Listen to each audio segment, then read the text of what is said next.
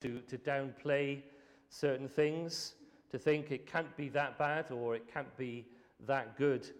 I remember very well, 22 years ago, almost to the day, and I had a phone call from a lady who, in my eyes, could exaggerate sometimes and make a big fuss out of things.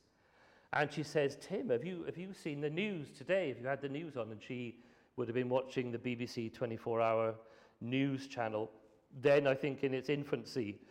But she was glued to the screen. She said, do you know what's happened in New York? A plane has flown into the World Trade Center. And I spoke to her briefly, and I put the phone down. I thought, it can't be that bad. And of course, a second plane flew into the towers, and there was the attack on the Pentagon as well. 3,000 people died. It was a real hinge point in history, as it turned out. People do exaggerate, don't they? And sometimes we're on our guard. The fishermen will describe how long, how big the fish is, and we take it with a pinch of salt. And I'm very wary of superlatives of any kind. The biggest, the best. Is it really? This is a passage of superlatives. And it's no good applying your own mental filter to it, as I am inclined to do, and say, it can't be that good, can it? Really? Is it true? There are 5 superlatives. Superlative, good, better, best. So the best, the greatest. 5 superlatives I want to pick out from the chapter here. We're thinking about the prospect of the end of faith, where the life of faith leads, where it ends. Through the struggles, what is the destination? My first superlative is Christians are the safest people. Verse 5a. Who by God's power are being guarded through faith for a salvation ready to be revealed in the last time. There are trials. There are threats. For Christians, there is open persecution in certain parts of the world today. In places like Pakistan and also in China, many parts of the world, Christian pastors, sometimes their families are under attack and they're imprisoned. And church buildings are destroyed. And even in our own situation, which doesn't seem to be full of persecution in that sense, nevertheless, every believer attracts the opposition of the enemy, and Satan is out to undermine the faith of the humblest believer, and out to destroy the marriages of Christians, and out to set believers at odds with each other. He's out to bring down pastors and preachers. And we are described as exiles. Peter is writing his letter to believers who've been scattered by persecution, and they find themselves in all these various areas in modern-day Turkey, but widely spread: Pontus, Galatia, Cappadocia, Asia, Bithynia. We too are strangers in the world. We're exiles. We're not at home. We're going through the world to our home. But notice what kind of exiles we are in verse 1. Peter says to those who are elect exiles. Elect exiles. And he goes further in verse 2, according to the foreknowledge of God the Father, in the sanctification of the Spirit, for obedience to Jesus Christ, and for sprinkling with his blood. Do you see how safe you are as a believer this morning? You are chosen by God. You're elect. Before the foundation of the world, God determined who would be his. And by virtue of believing in Jesus Christ, you have shown that you are elect and that God will certainly keep you. And moreover, you are sprinkled with his blood. It's a strange phrase to use to a modern reader. What does that mean, sprinkled with his blood?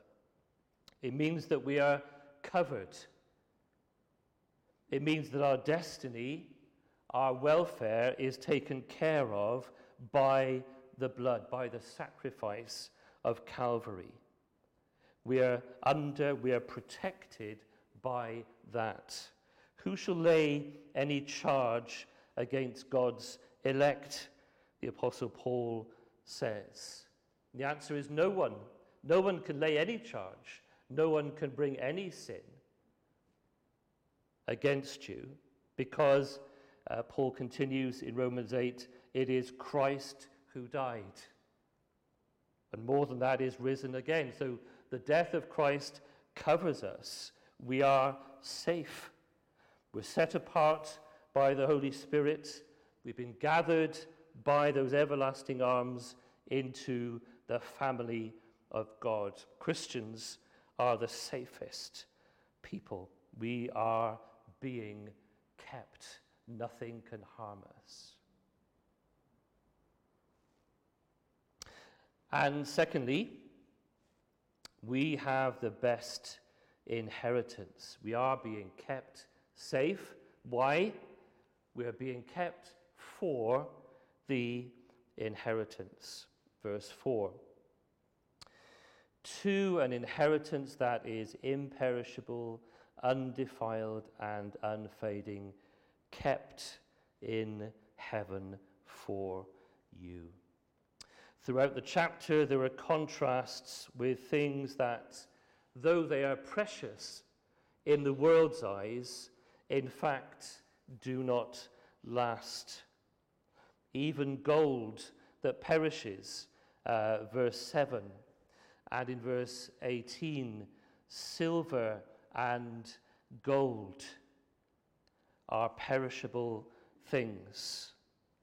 And then verse 23 and 24 speaks about perishable seed and imperishable. And we have been born again through the imperishable seed. So we are being kept for something that, no matter the passage of time may be long, but it will be as bright and as glorious and as gleaming as it ever was. To be at home with God. And there are treasures in heaven that Jesus speaks of in the Sermon on the Mount. Matthew 6, he says, do not lay up for yourselves treasures on earth, where moth and rust destroy, where thieves break in and steal. But lay up for yourselves treasures in heaven, where neither moth nor rust destroys, and where thieves do not break in and steal.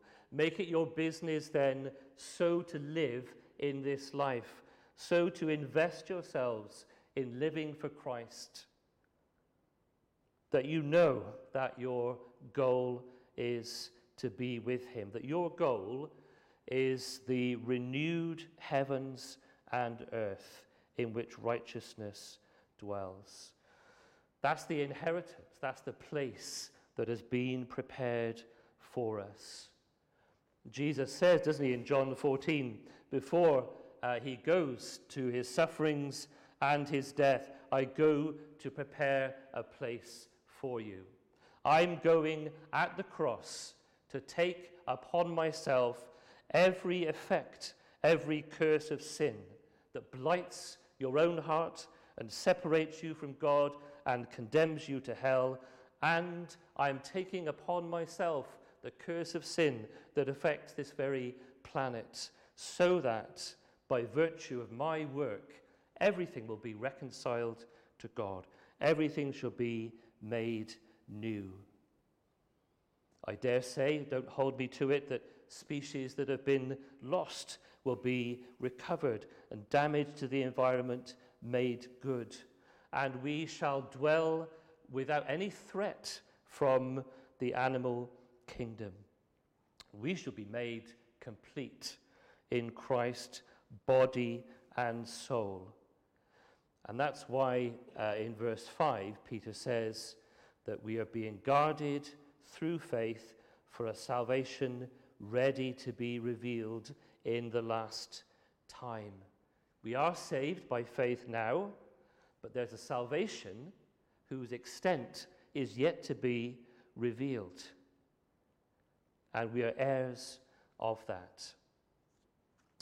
And Paul says, when he writes to the believers in Philippi, our citizenship is in heaven, and from it we eagerly await a Savior, the Lord Jesus Christ, who will transform our lowly body to be like his glorious body by the power that enables him to subject all things to himself. The inheritance that Israel had, the land, proved to be temporary, but believers in Christ have an inheritance that no one can invade, no one can snatch from us. It isn't subject to decay in any way. And that is our goal. That's the end of our faith. And then thirdly, believers in Christ have the deepest joy. Verse 8. Though you have not seen him, you love him. Though you do not now see him, you believe in him and rejoice with joy that is inexpressible and filled with glory.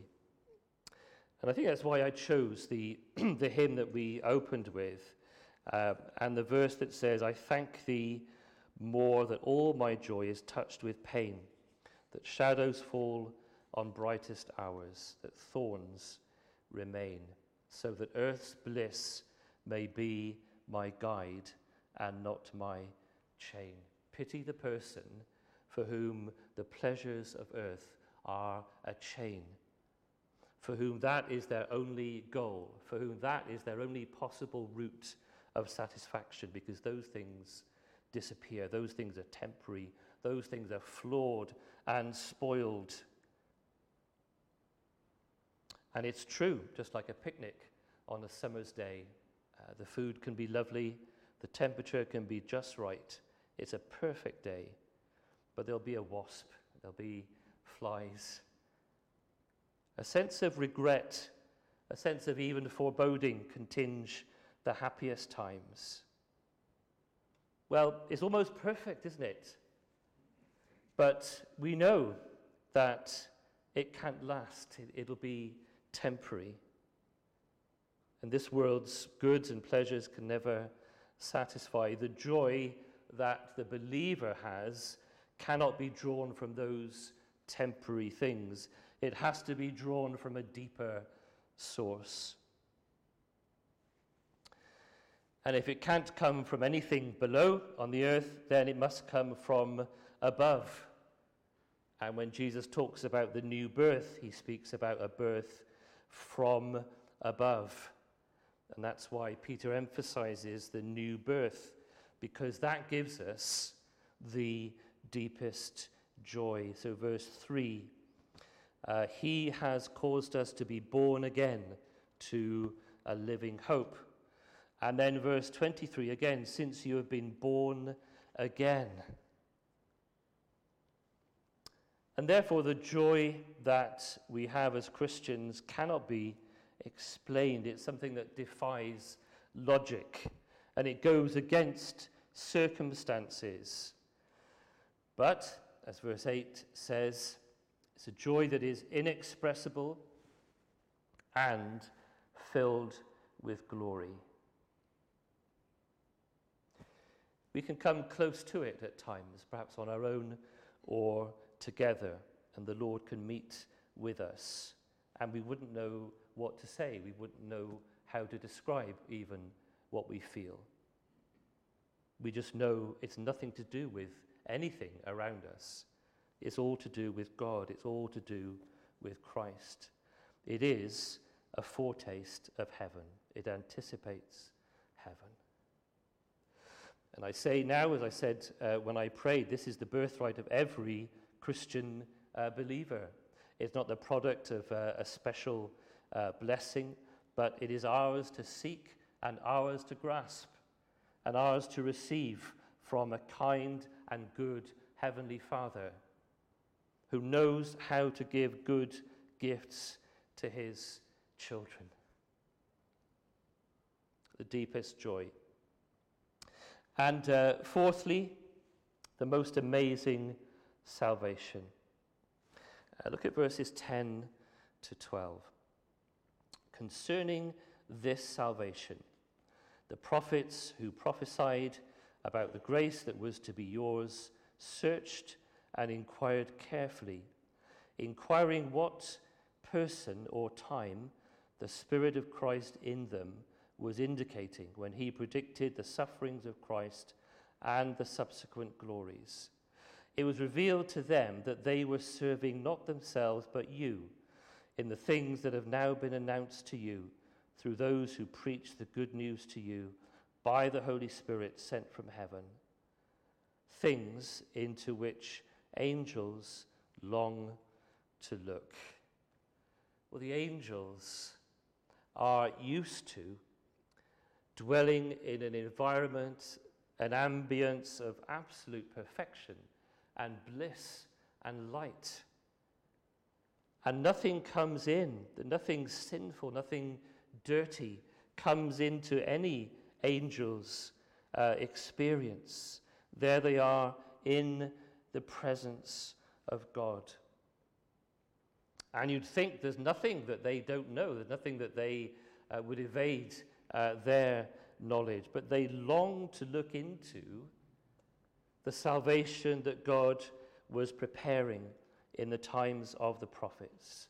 There were just a few hints of what God would do, just enough to for the prophets to know that it wasn't a message from them, and that what they were preaching couldn't just apply to their own times. There had to be a greater fulfillment. So salvation is accomplished in one sense through what Christ has done, but it's also yet to be revealed. Salvation is not just about me. That would be wonderful enough. And it isn't just that my sins are forgiven. And if you sit down and think about the sins that you've committed, if you were to write a list, a catalogue of the things that you've thought and said and done, and to think that those sins were laid upon the shoulders of Christ, does it occur to you that Christ on the cross was reckoned to be guilty of your sins? Does it occur to you that Christ was reckoned to have thought your impure thoughts, that he was reckoned to be as greedy as you are, or as envious, or as bitter as you are? Does it occur to you that Jesus Christ was reckoned not to have loved the Lord his God with all his heart and mind and soul and strength? Every sin was laid on him at the cross. And by the sacrifice of one single man, it's all dealt with once and for all. That's wonderful enough. How marvelous, how wonderful. My Saviour's love to me, love to the loveless shown, that they might lovely be. And then to think that in the salvation that Christ has accomplished for me, that I shall be renewed, body and soul. And then to think it isn't just about me, it's about the whole people of God, Jew and Gentile alike, the riches of God's purpose, that the gospel overflowed the boundaries of Israel, and that there will be people from every tribe and kindred and nation on the face of the earth gathered to God, celebrating his grace. More than that, that it is about the whole of creation being renewed and all the effects of sin purged away. Who can tell what that will look like? Two key things. Grace in verse 10. Concerning this salvation, the prophets who prophesied about the grace that was to be yours. That's what makes salvation amazing. The grace that God shows to helpless sinners. The things that God has put in place. The work that Christ accomplished, knowing that we, in our helplessness, could never, in a whole eternity, amass enough good works to please him. But Christ offered his own perfect life in our place. The grace of God shown to sinners. And then the other key word in this most amazing salvation is glory. At the end of verse 11, the sufferings of Christ and the subsequent glories. The joy that we will have is filled with glory, he's already said in verse 8, and he speaks about a glory that lies beyond suffering. It lay beyond the sufferings of Christ for him. He accomplished his work, he went through his sufferings and death, rose again, entered into glory, and that glory lies ahead of us who follow Christ through sufferings to glory. And, as Paul says, weighed in the scales of eternity, what comparison will you make? The momentary sufferings of this life. And there are trials, and there are difficulties, and there are persecutions, and there's pain. But what comparison will you make between these momentary afflictions and the weight of glory that lies ahead? But then lastly, number 5, the most wonderful Saviour. Verse 7, the end of the verse, may be found to result in praise and glory and honor at the revelation of Jesus Christ. It's all about him being revealed. And verse 13 as well, the end of that verse, set your hope fully on the grace that will be brought to you at the revelation of Jesus Christ. And verse 19, or verse 18 and 19, knowing that you were ransomed from the futile ways inherited from your forefathers, not with perishable things such as silver or gold, but with the precious blood of Christ, like that of a lamb without blemish or spot. I could equally have called this message not so much the finish of faith or the finish line of faith, but the finisher of our faith, because that's how Jesus is described in Hebrews 12. He's the author The source is from him, and he's the finisher of our faith. And this is the ultimate outcome of our faith, according to Peter, that we shall see him. Verse 8, though you have not seen him, you love him, though you do not now see him. You see, he says that twice. But the second time, though you do not see him now. In other words, you will see him. You don't see him now, but you will see him. And to see him in the flesh, bodily restored, constitutes the essence of your inheritance and the glory that will be ours. Blessed are those, Jesus says, who've not seen and yet believed. And if we're blessed now, not seeing but believing, what will it be then to actually see him?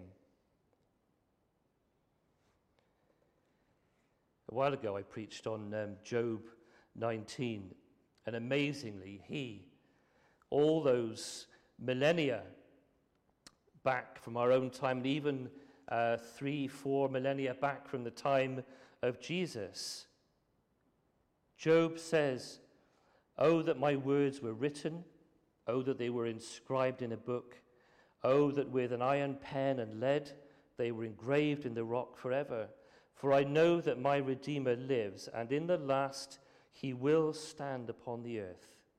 And after my skin has been thus destroyed, yet in my flesh I shall see God, whom I shall see for myself, and my eyes shall behold, and not another. My heart yearns within me." It's hard to envisage, isn't it? That however our bodies, these lowly bodies, however they've been disposed of, whether they've been lying in a coffin in the grave, whether they've been cremated, whether to all intents and purposes there's nothing left, yet from the imperishable seed, God is able to restore us, body and soul, so that we shall be in his presence. With our own two eyes, we shall see him. I'll tell you two things that it won't be like. To see Jesus won't be surreal or dreamlike. You know how dreams are just strange, aren't they? And there are people and situations that you have in dreams that would never normally be together, and you know it's not real. It couldn't really have happened. But to see Jesus will be the most natural, the most real encounter that we've ever had.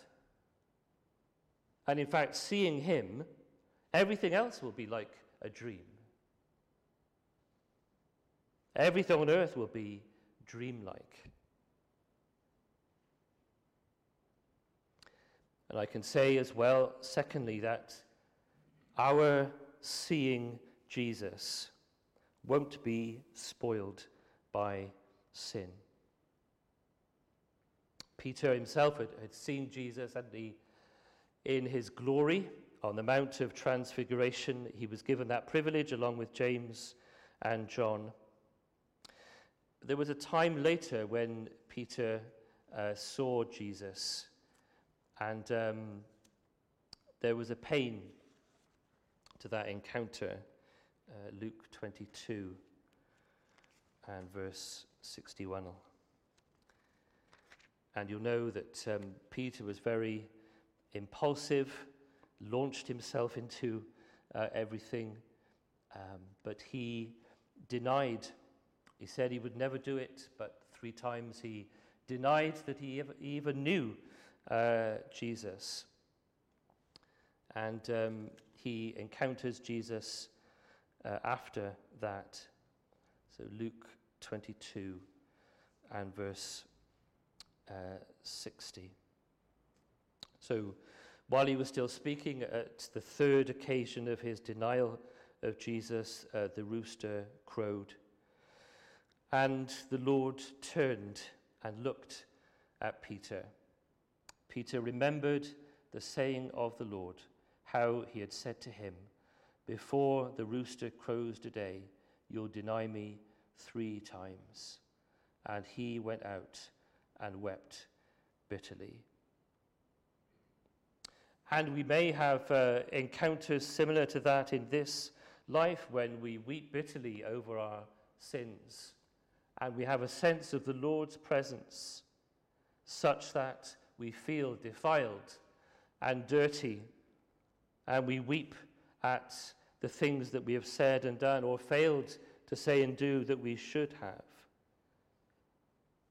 But I can say to you that when we see Jesus in that final way, face to face, that encounter will not be spoiled by sin. There'll be no regrets. There'll be no shame. All sin and all thought of sin banished as far as the east is from the west. The hymn that we sung said, didn't it, that we shall never find our joy truly until we lean on Jesus' breast.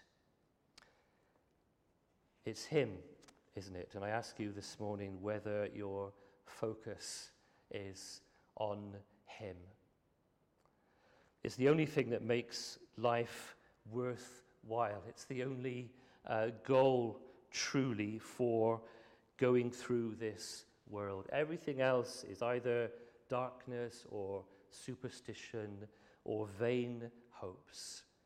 Here is something solid, to know Jesus Christ. And by faith to be kept for an inheritance that is all about him, that revolves around the Lamb on the throne. Peter closes his chapter. This is the good news that is preached to you. So there's the good news. And it's preached Sunday by Sunday, and you've heard it many times. There it is. Will you grasp it and will you believe today? And if you already believe, will you re-believe and recommit yourself to it? Let's pray. We thank you, Father, for the things that are so freely given to us in your word. We thank you that there is the good news of Christ crucified. There's the good news of sins forgiven, of hell subdued, of peace with heaven. We thank you that the Lord Jesus Christ is set before us in his glory and beauty. And the joy that he had and the joy that he now has is in part ours by the Holy Spirit. And Father, we pray that you would create in us a longing for him, a longing to be with him as fully as we can be, to know him as fully as he can be known. Father, we pray that as we sometimes feel we stumble through this life, yet, Lord, each day is a day's march nearer home. And we pray that you'd comfort us, Lord, with the knowledge that you are keeping us by faith for that great and glorious inheritance with all the saints. In Jesus' name, amen.